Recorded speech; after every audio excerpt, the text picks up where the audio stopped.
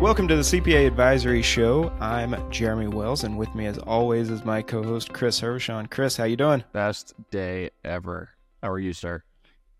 Fantastic. I am doing especially well and super excited to have a really interesting guest in the studio. All of our guests are interesting, but today's guest really stood out to me. I interacted with him a little while ago on Twitter and got bits and pieces of his background and story and said, this is somebody we got to bring onto the show because I need to grill him even more on this story. Super happy to have Aaron Davis in the studio with us. Aaron, welcome to the show. Thank you so much for having me. Absolutely. Aaron spent the last 10 years providing copyright admin services. Stick with me for a minute here.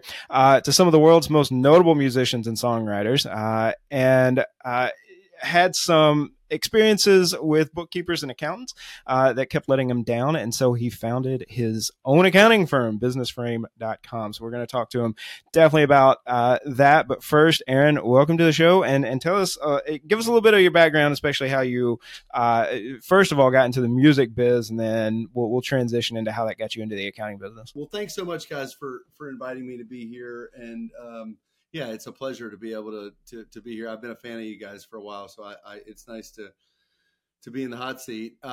So I was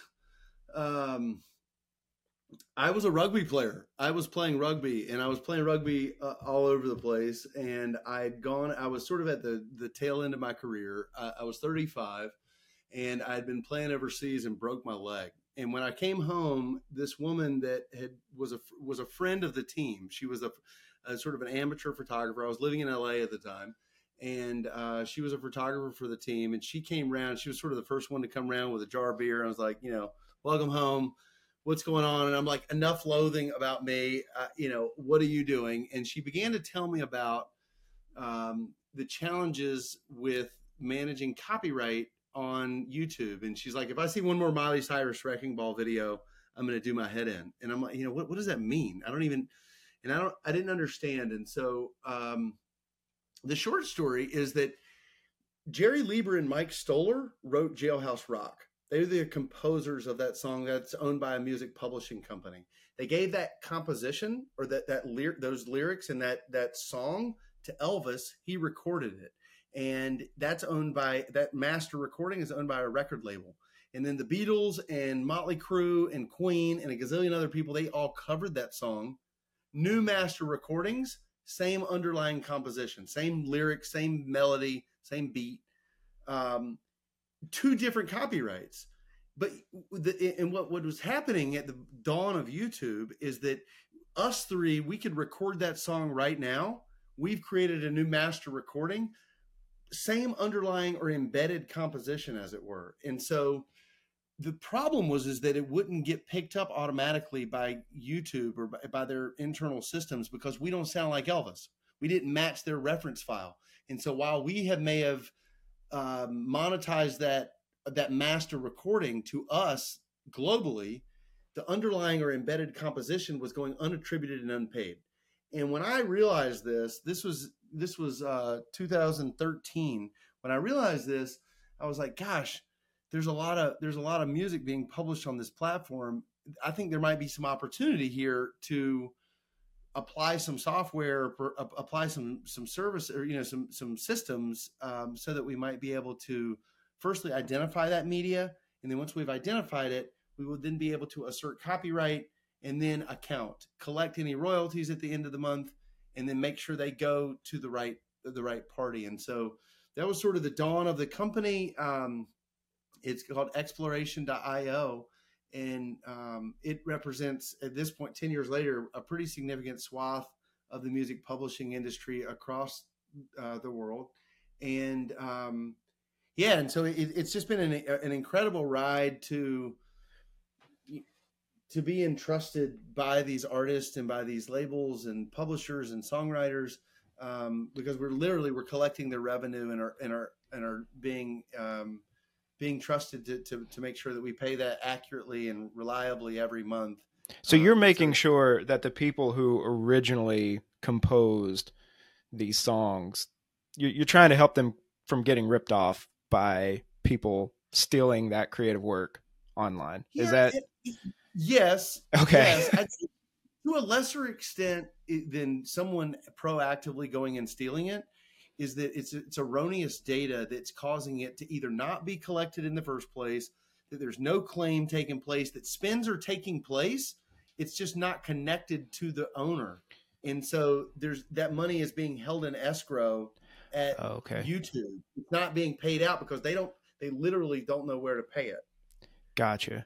So you're trying to take the person who should be collecting those funds, right, and finding out where they are. It's like when people get a letter from the government saying, "Hey, we've got this, Right. this investment or this insurance payout or something, and it's uncollected funds, right? And so we want to make sure that this money finds its way to the right person." Yeah, and so we're cranking along. We're 5 years into this thing, and it's cranking along, and sort of separately from, um, we're going to get to the accounting part by the time we're done, but separately from copyright administration, I was buying a house a year. I was buying a rental house every year, and trying to do a deal to trade up with a small real estate portfolio. I live in Nashville, and so this was on the outskirts of Nashville, and so that was kind of cranking along, and then completely separately, I had a home services company that had a subscription service, and there was trucks and guys out doing work and all this sort of thing. And so, across these three companies, the administration, the garbage company, it was a local garbage company that I had started, and the real estate, I just consistently found myself underwhelmed and dissatisfied and basically more or less confused by what was being conveyed by our accountants and by our CPA. Mainly it was the bookkeepers, not so much the accountants. So I'm scratching my head, and I'm like, the bookkeeper comes to me and is like, "Hey, this bill hasn't been paid." I'm like, "Okay, well, let's pay it." And it's like, "Okay, let's pay it." Say, "Well, who is it?" "Oh, it's us, the bookkeeper." And I'm like, "You're not paying yourself? Like, how'd you let that one slip through the cracks?" Um, and I'm looking at it, and I'm like, "Okay, over here are uncategorized and untagged and sort of unattributed income sources and expenses and line items and staff." And then what you're doing is you're in here in the middle, and you're making sure that they go in the right buckets, and you're tagging them as such, and you're reconciling, and you're connecting an income source to a bank or a expense to a bank. And I'm like, and then you're reporting and you're paying bills at the end of the month. And I'm like, that's a lot like YouTube and a music asset, and we're making sure that it's tagged just so in the middle with this software that's sort of enterprise software that lives behind the scenes, and we're making sure that all that data is collated the way it should be, and we're keeping a keen eye for the money, because that at the end of the month we need to pay out these royalties, and we need to account. Like, these things are really similar, and I think that in my experience in building this team with exploration, that if I learn a little bit more about accounting, and understand what specifically is going into bookkeeping, then I probably could build this team to do bookkeeping as well. And so that is about 4 years ago. It was really sort of the dawn of it, of what has become Business Frame. Is businessframe.com is the accounting bookkeeping company that I started. And originally it was specifically to help just do the books of my entities. It was all in house. I hired a CPA that worked specifically with us, and we began to do it. And she, helped get exploration, helping to advise there, and the garbage company. We're going to get that ready, and then your real estate. That's going to be tied up with a bow. And then, does that make sense so far? Is my timeline on? Okay. Yeah, and so then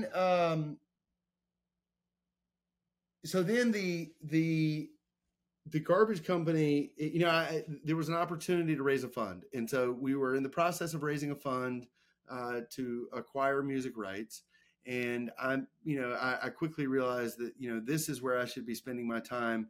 As fun as it is, and as interesting as it is to own a garbage company, I got a kick out of it. Honestly, it was like hydraulics and diesel, and the guys were kind of rough around the edges, but they're good eggs, and the community love them. And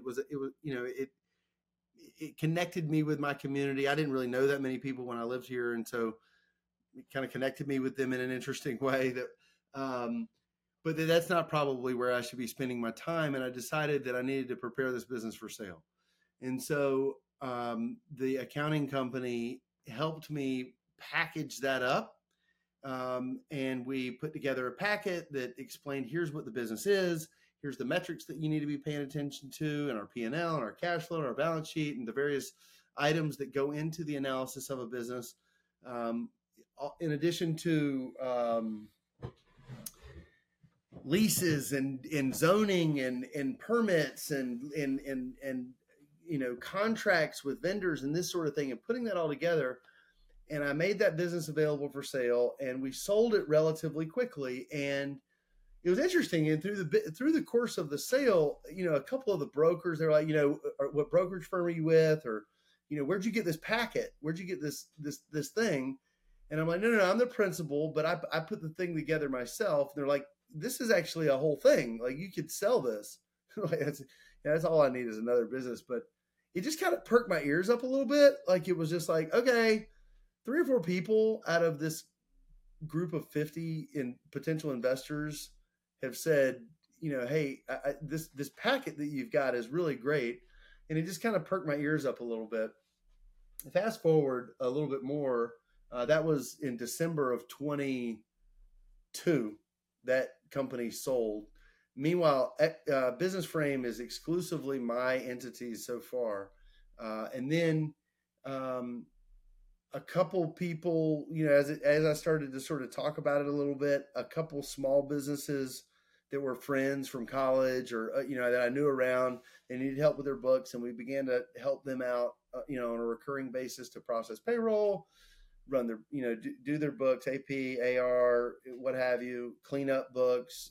And then we got this outfit, publicly traded company in Canada, was going through an audit, and their accounting company just basically vaporized. They just like sort of fell off the face of the earth.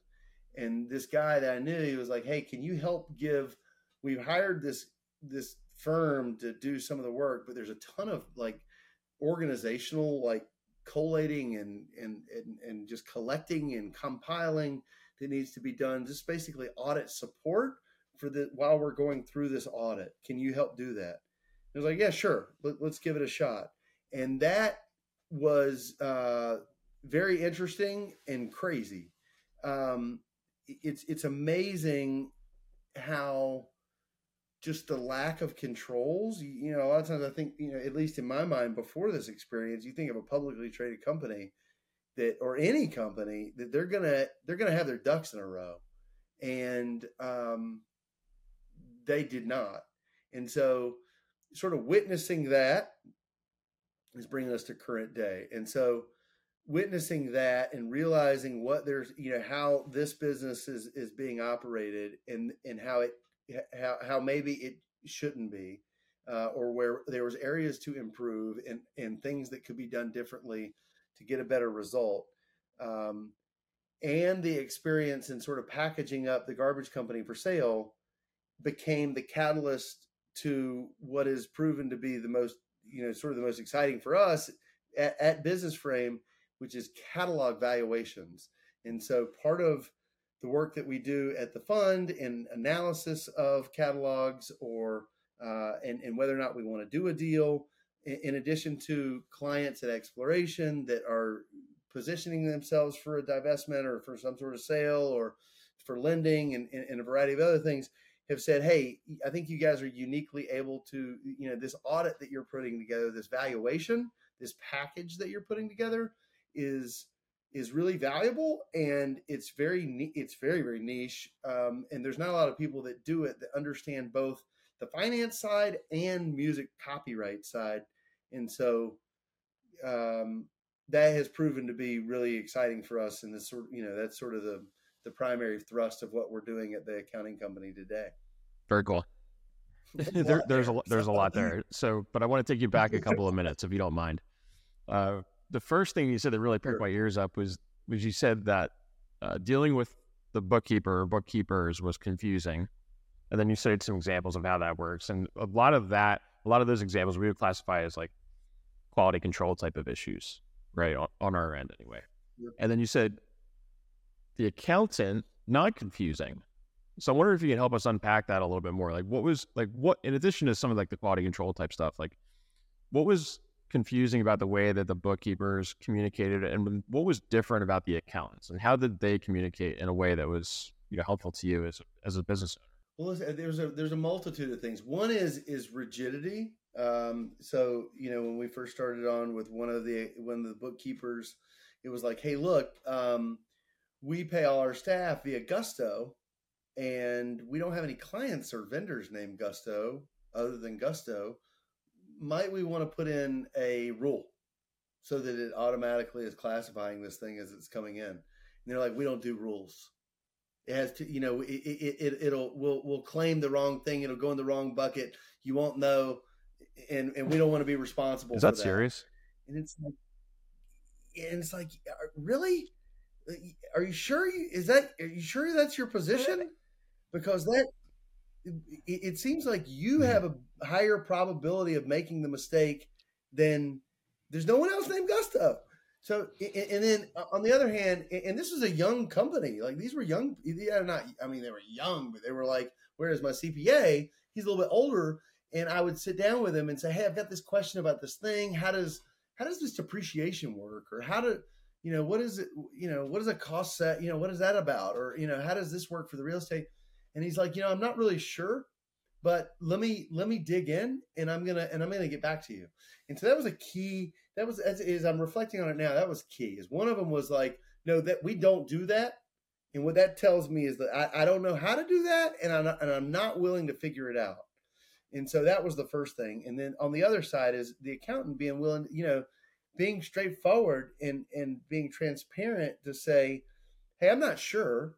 I'm going to go to the drawing board. We're going to go back in the lab for a minute, and we're going to come back, and I'm going to have some ideas for you to think about. So let me push on that a little bit, right? Because if I'm in the position of that bookkeeper, right, maybe instead of saying no, we don't do it that way, if I would have said to you, that's an interesting idea, I appreciate that, let me talk to my staff, let me look into it, let me see what it would take to set up that rule, see if that's the best way to go about it, would that have produced a different response from you? Would you have appreciated that kind of response differently? So it's not necessarily that you have to back down from your standard operating procedures, right? It's not like, it's fine if you want to say in your firm, we don't do bank rules, that's fine. But you don't have to tell the customer that, right? You don't have to go to the customer and say, oh no, we can't do it that way, right? Like, produce a response to the customer that seems a little bit more amenable, that seems a little bit more open-minded. It's like, hey, look, we have staff that are overseas. I found this, I was on the email distribution for Gusto. They wrote the other day, it was last week, I think. They said, we're doing international payments now. Sign up. I'll get on the waiting list. And you fire it off. And if their response is, we don't handle anything international. And it's like, okay, are you sure? Because I think it's the same interface as the other thing, right? You don't need to move to London in order to do this. Just think about how it's going to feel to receive that message, right? Like if you received that message, would that put you in a place of like, okay, this person seems like they're looking out for me. And even though this might be more straightforward than this, like I at least appreciate the way they're going about it, they're looking into it, as opposed to just this hard, no, we can't do it, or no, we won't do it that way. Yeah. It's like, okay, the immediate thing I think, if you say no, I'm like, what else are you saying no to that you're not willing to even talk to me about, right? Like, I mean, there's probably a good reason why you don't do it. And if we talked about it, I'd be like, oh, okay, cool, But if not, then I'm like, okay, well, let me find somebody that's at least willing to talk about it. Nobody, especially an entrepreneur, they don't want to be told no. Like, now you've like given me fuel to like really go out of the other way, because it just doesn't feel good. And it was also unceremonious. So same bookkeeper, same issue. 6 months later, a new person has come on to help, advise or whatever. They're like, "Hey, Aaron, what are you feeling? How are you feeling? What's going on? What's on your mind? I'm new. I want to kind of get the breakdown. Let's get to know each other." And I say, and I bring this up. I'm like, I think it would probably be a good idea. It would reduce a ton of risk, and it would help to surface items that truly need our human attention if we implemented rules, or at least considered it. I know that's not you guys have told me this before, but I want you to reconsider it, because I think this is a good idea. And the woman that had been the bookkeeper, she said, "Oh yeah, we implemented them." I'm like, "You told me you didn't do it. You guys just didn't do this." And she's like, "Oh yeah, we figured it out. We saw this webinar. We learned that it was actually something that was really good, and we figured it out." And I'm like, "That's great. It would have been great to know that, right? It would have been really good to know that you this thing that I felt like that was important, that you told me no about, that you actually did implement it sometime later, and here we are. So thank you." So now there's not only inconsistency, but there's also failure to communicate.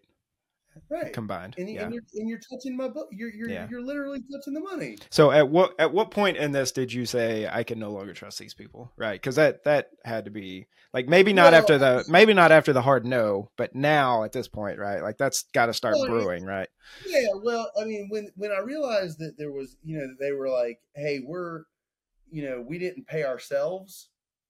And I'm like, "Well, okay, you pay yourself. And then, what's it cost to do this? What is the fee associated with this rental house? Because it's got a mortgage that's on automatic bill pay. I pay the taxes once a year, and I've got a long-term tenant. So, and I'm not doing any maintenance or anything. It's kind of running over there by itself. Tenant's good. There's no, there's not, tenant's got all the utilities. I appreciate, and this is a modest rental house. There's not a lot of profit there. How much are you charging?" And it was way more than it should have been. And I was like, "Well, why is that?" That's the same fee that I have over here with this other company that's got 40 people working for it and 500 clients and the whole thing. What's up with that? That's just what we do. And I was like, "Okay, let's pause that. Let's stop doing all of that. And then let's just put a pause on it. And we're going to keep over here for the time being." And as quickly as I possibly could, I hired a CPA. That's like, "Okay, I can't do this anymore. This is crazy." Got it. Okay. So at this point, you've said, okay, to heck with this. How do we get from there to, I'm just going to go start my own firm? Well, I mean, at first it wasn't a firm. It was like, let me just hire a person. Let me just find someone. Okay. Completely remote was fine with me. Exploration is completely remote. It was originally built to be a remote company when I, at Exploration, and that's the music company. So I was fine with them being remote, and I took some QuickBooks classes myself. I began to learn, I'm diving in, trying to uncover things for myself. And granted, my stuff was super simple. There was, it was like literally a single rental house at that time. And, starting to get that cleaned up. But the way I hired was, it was like 1 month. I said, "Hey, here's 1 month of expenses." And it was sort of disorganized. It was raw. It was like, "What would you do with this? I'm going to pay you $150 to just tell me." I was basically paying them to interview them. But I wanted them. The reason why I paid them is because I realized that if you're gigging and you're looking for work, you're putting out lots of bids. And if I pay you, you're actually going to treat this not like a bid that you probably most likely will not get, right? If you only get 10% of your outreach or lead gen, I expect it's normal for me to not get 9. And so I didn't want to be part of that 9 just because there wasn't a fit. I wanted them to treat it like it was a real gig. And so let me pay them a modest amount for them to do some analysis on a month's worth of expenses. And I've got, again, it's like 5 or 6 expenses, that recur. And it's like very simple. What would you do with this? And then based on their response and the sort of the completeness of the work and their sort of the flavor in which they presented that back to me. Did they send me an email with no context? Was it did they send me QBO file? Was it in the body of the email? Like, how are they communicating with me? And to what, because of communication, I was just so lacking. My previous relationship was just so devoid of that. I judged them on it. And then I ended up hiring one gal that has been terrific. And as she began to get things cleaned up and onto the next entity of mine to get it cleaned up, she's like, hey, I overheard you and Dan talking about his elevator company. I think there might be an opportunity for us to help him. And it's like, okay, hey, do you want us to do this for you? We'll do a pro bono. I just, you get what you pay for, but we'll help you, we'll help you get it sorted out. But immediately, he's talking to 6 friends. And then there was a lady out in Santa Fe that does really cool art, big art, installations and stuff. And she's got a couple maintenance gigs. And it was like, hey, can we help you? And now she's telling her network. And it really, really quickly was like, hey, I think we can actually charge here. Let's sign up on Ignition. Let's crank this thing up. Let's get Ignition going. Let's get Carbon. What does it mean to build a practice? I reached out to Poe Group Advisory. I'm talking to them about, what does it mean to acquire a practice? Ryan at Future Firm and there's another the Realize, getting into that community and seeing those folks and then I started to dive into tax Twitter and accounting Twitter and began to, and that's where we met. And it was like, I just kind of went in head first, trying to learn as much as I can about, what does it mean to do this as a profession and how can I put my best foot forward? Hey, it's Chris. Thanks for tuning into the show, and we really hope you're enjoying it. If you like the show, please like and subscribe on your favorite podcast app. If you really like the show, please leave us a review and we'll read it on the air. If you have a service or an app that is tailored to accountants and you want to get in front of several hundred accountants that listen to this show every single week, send us an email at host@cpaadvisoryshow.com. Okay, let's get back to the show. I gotta say, okay, so this is super interesting. So let's go back to like how. So your problem as a business owner was I've got a bookkeeper working for me. I just don't understand. I don't trust what they're coming up with. And so you did exactly the opposite of what our value proposition is: outsourced bookkeepers, accounting firms, this sort of thing is supposed to be, which is we take all that off of you, right? Like you don't have to worry about any of that. And you went the complete opposite direction, right? You brought it all in-house. You said, I'm going to learn how to do this. I'm going to go find somebody and hire somebody directly who's going to do this for me. And not only that, not only did you do that, not only did you bring all of that stuff that's supposed to be outsourced, that's our value problem, you brought it in-house, but you then spun that up. It seems like relatively quickly. Give us a time frame of like how that happened, but you spun that up into a business of its own. What sounds like now you're starting to do this kind of work for others. So you went from I'm outsourcing my bookkeeping to I don't want to do this anymore, I'm going to in-house it, to now I've just built my own bookkeeping business essentially. Like what's the time frame of all that? It was a couple years. It was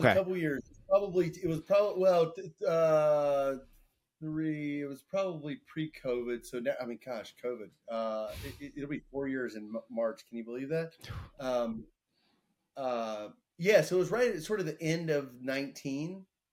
It was the end of 19. I bought another a multifamily property which had a handful of tenants, and I had the one rental, and I was just so disenchanted with the folks that we were using, and when I was out in LA, when I was in California, there was a guy that I knew that was giving us a hand, and I was always leaving the office kind of scratching my head. And then when I moved here to Tennessee, I was like, hey, we're actually operating at sort of a higher scale now. We're going to go to this sort of white shoe firm, big firm in downtown. They had the whole dog and pony show. We met partners and all this stuff. But then the service was just really lackluster. It was completely predicated on communication. They just weren't following through with doing what they said they were going to do, letting us know proactively what was going to happen, what was coming down the pipe. And it's like, how do I know about this stuff? That's not what I do. In my world, in the copyright world, if there's a law that changes that affects copyright, you're going to hear it from me. You know what I mean? You're not gonna tell me about it, And so when they were coming back to me, it was like, hey, this law changed. What's the deal? And they're, oh, okay, thanks for letting us know about that. And it's like, wait a minute, do you have any feedback for me or anything? Or, it's like, so we left the big white shoe firm and we went to a smaller shop, much smaller outfit. And at the beginning, it was the principal that had her hands on the books, and she was great and she was terrific. But as she grew quickly, she filled in the blanks with people that were not very good. And, staffing, and now we're into COVID and, it's like, who knows what's going on in the world? Everybody's gone home. People are trying to figure it out. And just couldn't seem to have adequate staff, I think. I think it was maybe a function of training or lack thereof, and protocols, anything that's going to help them, whether it's EOS or any sort of protocol that's going to help them manage that business, her business, such that we had a product that we could rely on. And it was just consistently underwhelming. It was like 71% done. And the rest of it's like, well, shit, pardon my French, but it's like, well, what about this other part? They're like, well, we deal with that in the accounting industry a lot, and we've talked to a lot of guests on this show about that. And we, I know Chris and I share a fairly similar circle, so I know we're talking to a lot of the same people, and we talk to them about it too. But there's, I don't know if you've read Michael Gerber's E-Myth, but he talks about the 3 different personalities that you have in a business, and for a small business where it's just the owner, they have to be all 3 personalities. They have to be the technician, the person actually doing the work. They have to be the entrepreneur, the person leading the business and having the vision for the future of the business. And then you got to be the manager, the person that's trying to hold it all together, right?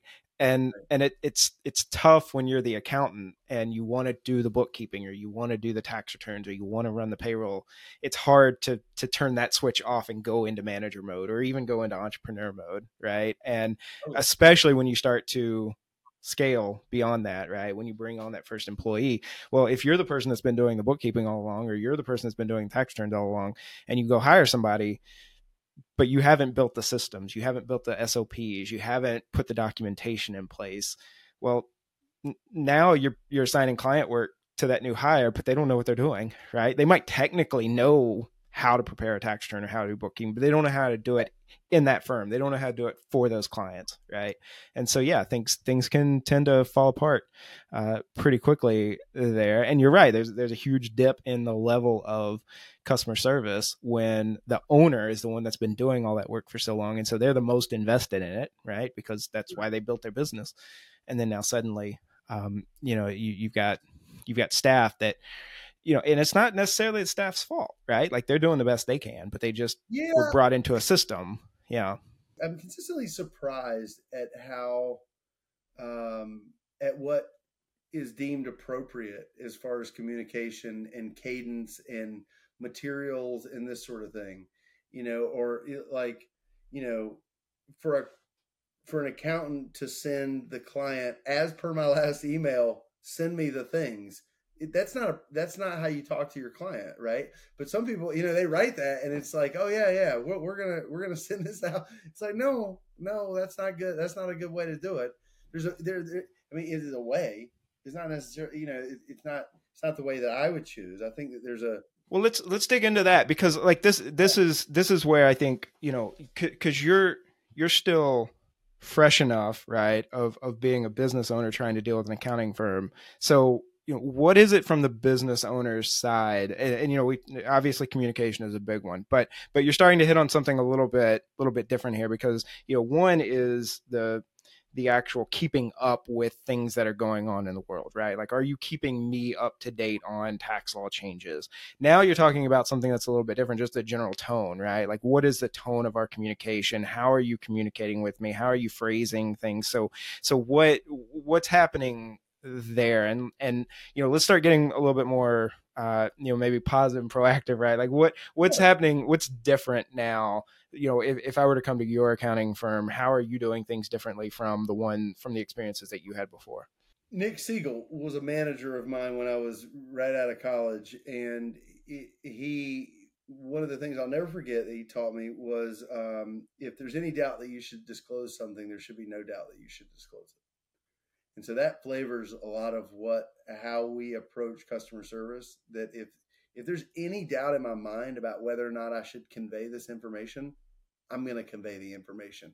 I love the no update, wherein I'm able to say, hey, look, this thing is on my list. I see you. I know that you're there. It's on my list. I'm going to get to it. We haven't gotten to it yet. I don't have any news ahead, but it's a no update.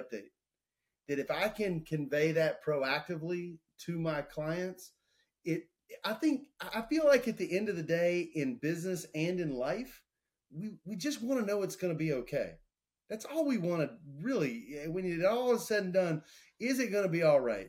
And if I've hired an accounting firm, if I've hired Business Frame to manage my books, or to help me with this audit, or to value this catalog, prepare this business for sale, I want to know that having paid that money to you, that it's going to be okay, that you're going to do what you said you're going to do. And so if I can get information that lets me know, one, that I'm paying attention to the industry, macro stuff. Two, I'm paying attention to micro stuff that specifically is going to be addressed to me. We've got a cadence. I know when to expect it. I know that, on the 15th of the month, I'm going to get a report that's got my KPIs and my end of the month, financials, so that I can make business decisions. I know that every month, my investors, my stakeholders, my wife, my husband, whoever that is, I know that I can expect that every month. And here's the things that it's going to have. And I know for sure that if there's anything that might hold it up, I'm going to be told that too. Not after the fact. I'm going to be notified proactively. Another thing that I think that like used to just make me bananas was, it was like, hey, we didn't have document number 3 out of 5, so we didn't do anything. And it was like, why didn't you fill in documents 1, 2, and 4, and 5? Well, and I think that it's such a wasted opportunity. A lot of times I think about in terms of our cadence and our correspondence with clients and with vendors and everyone else, is it's kind of like tennis, where I know that if the ball is on the other side of the court, my job is done. So when the ball comes over to my side, I'm going to go triple time to make sure my stuff and the things that are being obligated for me to do are completed as quickly and as efficiently as possible. And then if there's an additional document request, I need more information, I need to meet with this person, that request goes out. And once it's out there, now I'm waiting on them. I don't want that ball to be waiting on our side. And I think that's important, not only in customer service, but also in biz dev. Like if somebody's like, hey, can you give me a one sheet of your services, or can I get a contract, or don't make money wait. Like, get it done and get it back to them and let it be on their side of the court. So I'm interested in a very specific kind of situation that comes up in our business. And you said that you use Carbon, correct? Same here. And one of the things I really like about Carbon is you get these, you can set these automatic notifications. Like if there's something that's waiting on the customer, they got a checklist, they've got to complete, documents, whatever it is, they'll get automatic notifications. One of the things that we get all the time is, hey, where's my tax return? And it's like, well, you've completed precisely 0% of the checklist. We have none of your documents. Like, that's where your tax return is, right?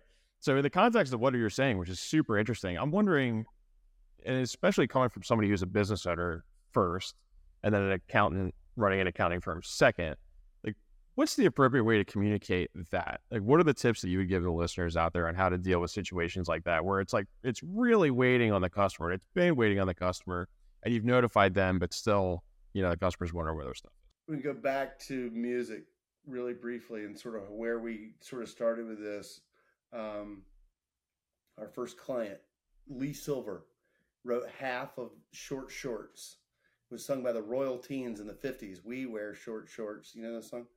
That was our very first client, and we signed them, and we were so excited. We had been grinding away trying to get somebody to let us help them, and then they finally signed up.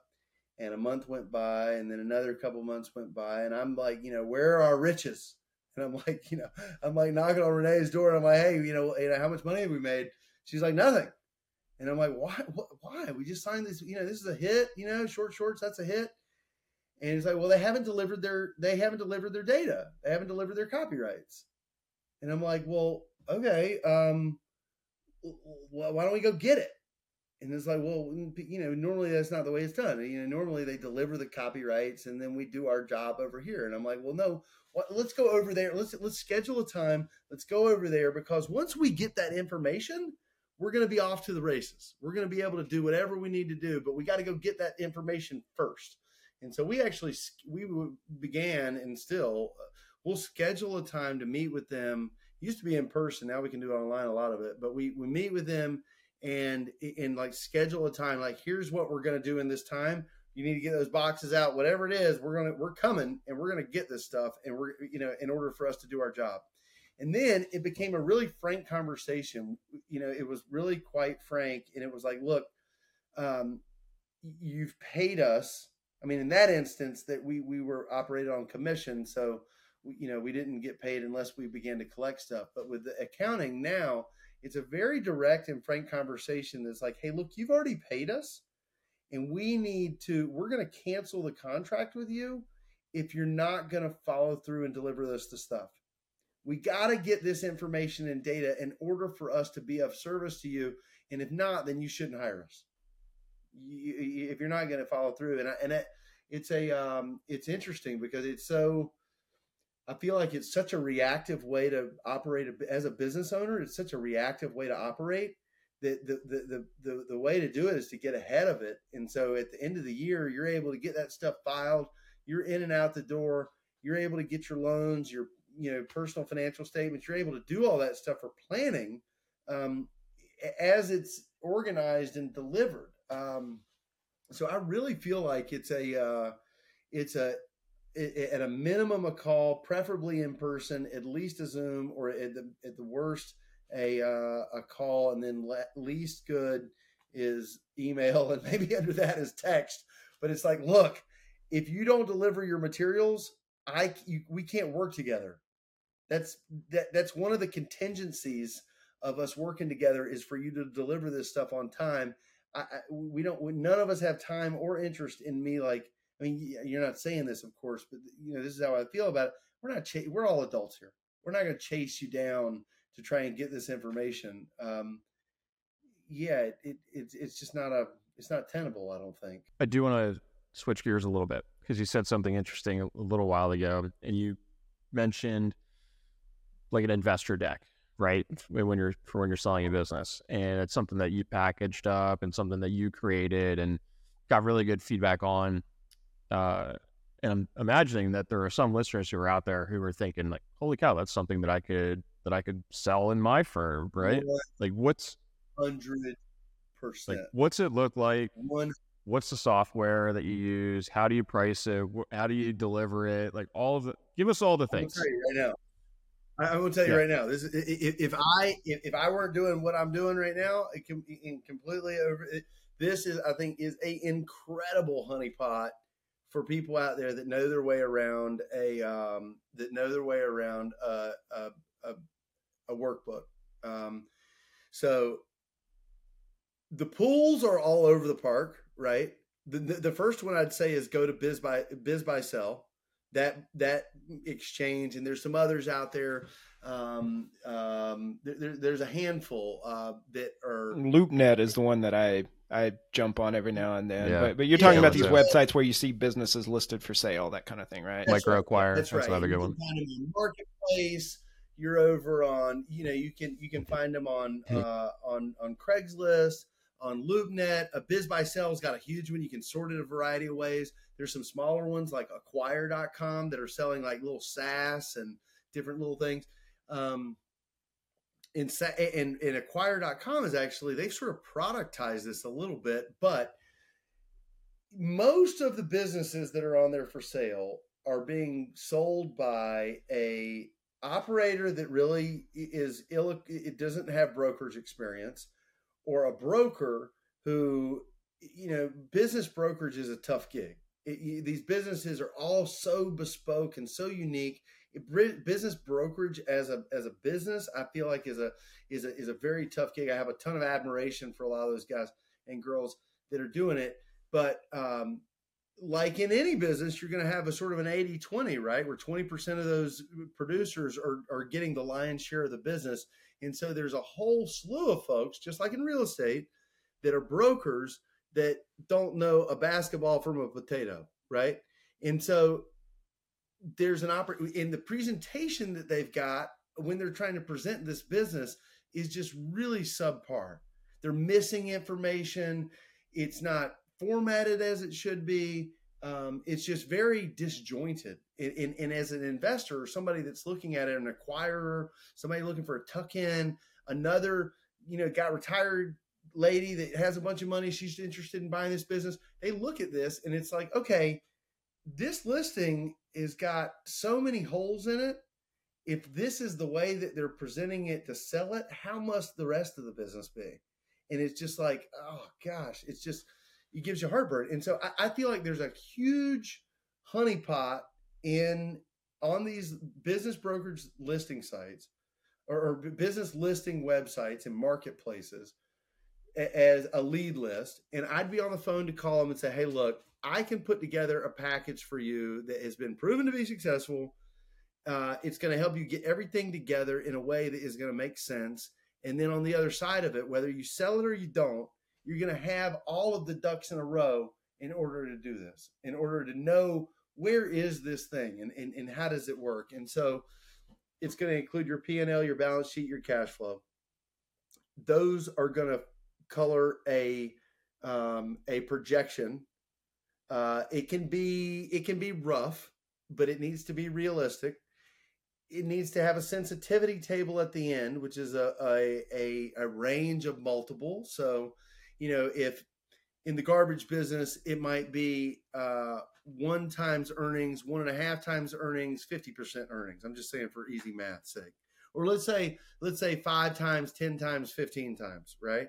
And so a business that makes $100,000 a year might be valued at 500,000, $1 million, 1.5 million. And so that's a sensitivity table. All of this is obviously for easy math, but so it needs P&L, cash flow, balance sheet, projections with a sensitivity table that's sort of a range.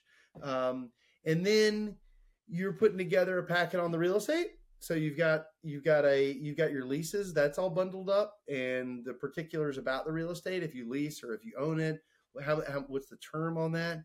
You've got your key staff, you've got your contracts and the other things that are connected that help you run your business. What software tools am I using? What specialized tool? Do you have some sort of special widget that is only made in Akron, Ohio that you use? And like, okay, well, what is that? How much does it cost? What's the deal there with that provider? Putting that together, a 10-minute video explaining what the business is and why it's being sold. That is just very high level, shot on an iPhone in the business that is being considered. And then maybe there's some slides that,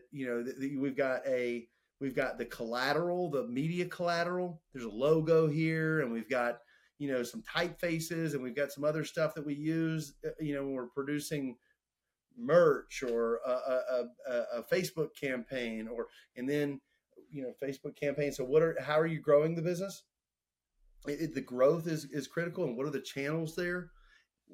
What is the risk and what is the opportunity? So it's sort of a SWOT analysis in that way, is like, where's the opportunity?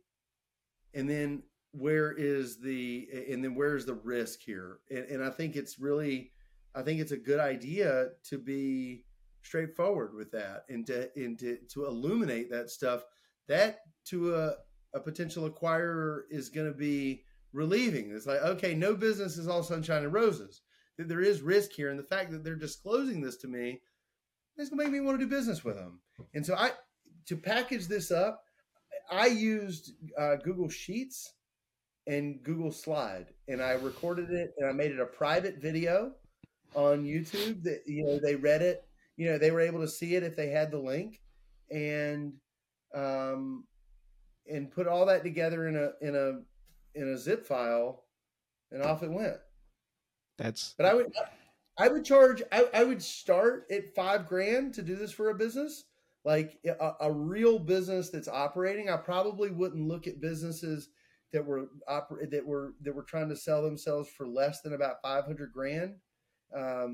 And then there's probably a sweet spot between like $1 million and 10, where to pay $5,000 or $10,000 for this is a no brainer.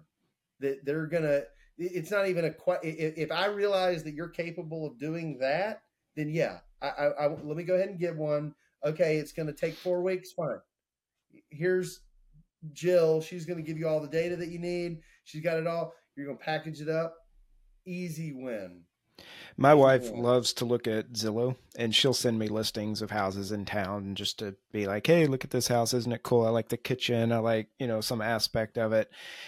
And I've looked at these business sites, and I've looked at, LoopNet a lot, Biz Buy Sell, some of these things. And when you look at a Zillow listing compared to one of these business listings, you look at a Zillow listing for, $300,000, $400,000, $500,000, and the amount of detail, and you get 50 pictures, and you get the address, and you get the last 10 years of the property tax history, and you get what school district it's in, and you see every little feature and how everything was laid out, and you get the floor plan, you get all this information for a $300,000 or $400,000 house, and then you go and you look at this $2.5 million business. And you get 3 sentences, and you get last year's top line revenue and cash flow to the owner, and that's it. And that's all you know about this business. That's all that's listed about it.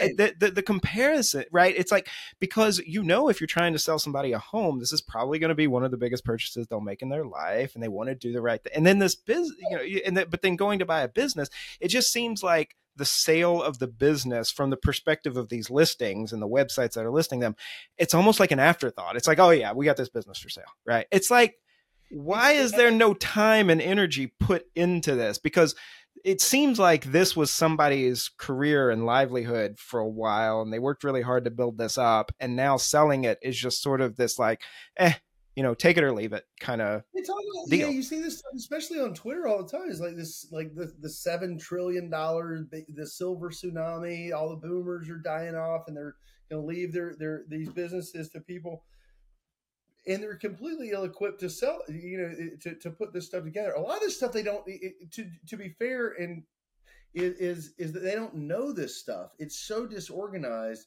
It's on a legal pad taped to the cash register, or it's over here, or it's, the only, logo that we've got is this whole business card, and it's still printed on there. And it's like, okay, well, let's digitize that. Let's get on, let's digitize it. I've got a guy that can do it. Let's get it digitized. Let's get it in a packet. All your competitors, let's get them in a list.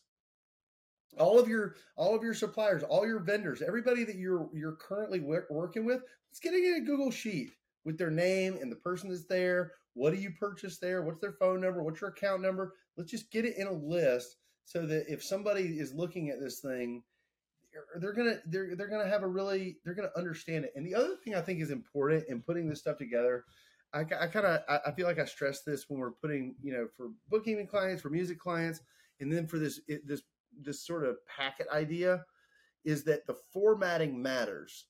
That I feel like, as my brain, if I'm looking at an income summary or a workbook, financial workbook, and the the cash flow statement, everything is justified to the left and is an Arial 10. And then I jump over to the balance sheet and it's in Comic Sans, center justified.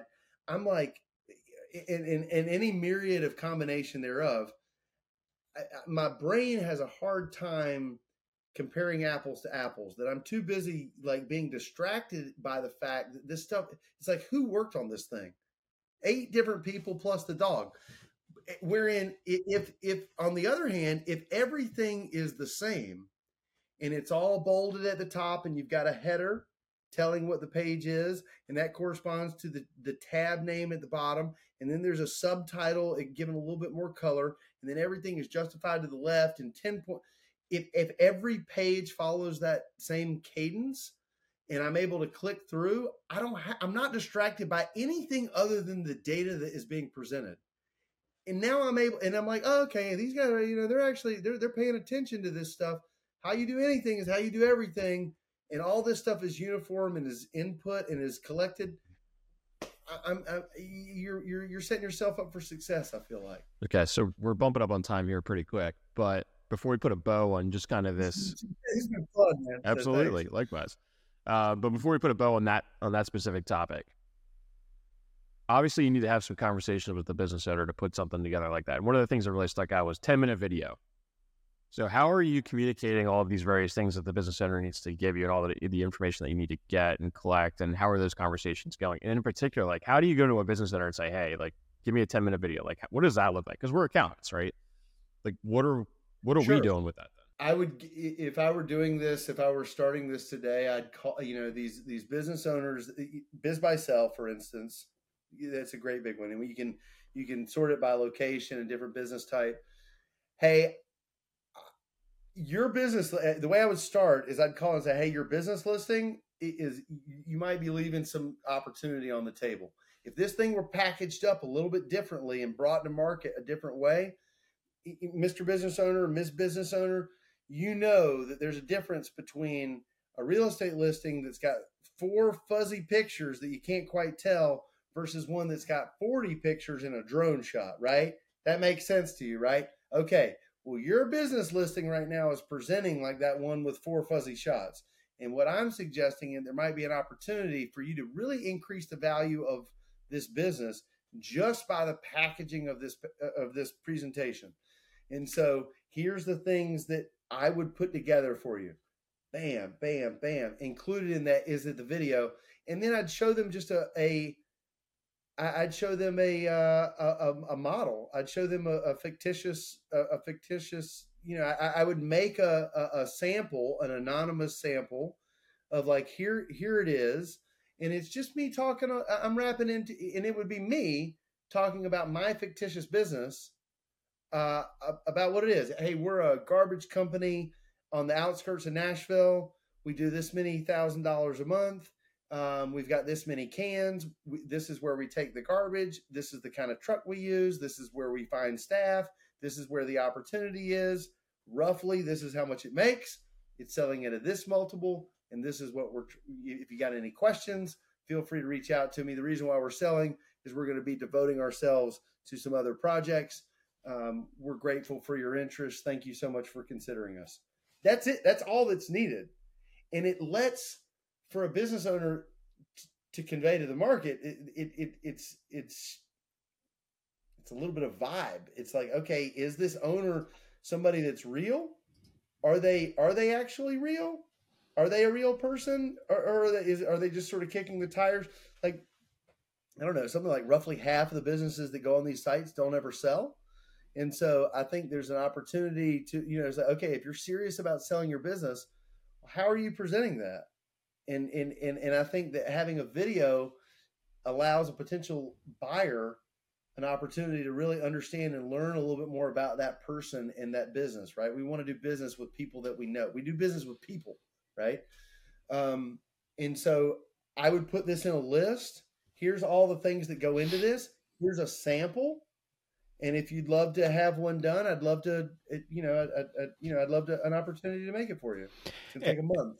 This is a unique approach to in accounting, and we've talked about this a lot By the on the way, show. sorry to interrupt. The lead in too, and I think and for CPAs and bookkeepers, is that if you can do this for a business as it sells, on the other side of that, you're going to be the very first call for a recurring revenue contract out into the future. I was about to say, for those who are, for firm owners or for accountants who are struggling with the concept of advisory and thinking advisory means, bookkeeping and payroll and all these kinds of accounting services, but also looking to figure out a way to cash in on the silver tsunami, right? This generational shift that we're about to see with a lot of businesses that are going to come up for sale. I think this is a really interesting way to offer this productized advisory service, right? We will help you position and package your business so that it will sell for more. I love this concept. Okay, so Aaron, let's say that you sell the business owner says, yeah, let's do it, I want to package this up, gives you access to the financials. You look at the financials and they're an absolute hot mess. Then what do you do? And then how does that go? How does that work? There's a separate fee or a separate opportunity to clean up and do their books. As we were sitting here talking about it, we had talked about it briefly about, being in the catbird seat. If you're the one that's got your hands on all this stuff to help package it up, and again, we're only as good as the data they provide. So we're somewhat hamstrung there. If it's just a hot mess, dumpster fire, sometimes you got to tell them no, and good luck.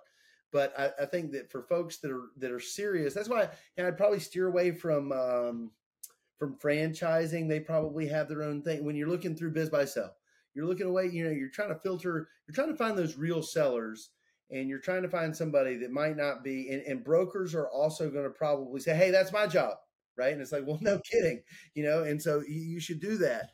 But there's going to be a ton of for sale by owners that are going to be real sellers, and it might not be. Maybe they're on Windows desktop, or they've got some system, some arcane system that you're not quite familiar with.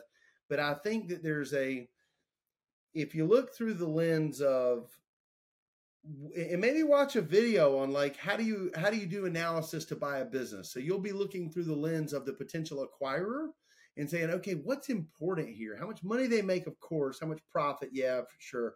But what are these other things that are sort of supporting information that are going to help me value this business and give it a score? Yes, that's a good one, or no, it's not. What goes into that? And then put that in a report.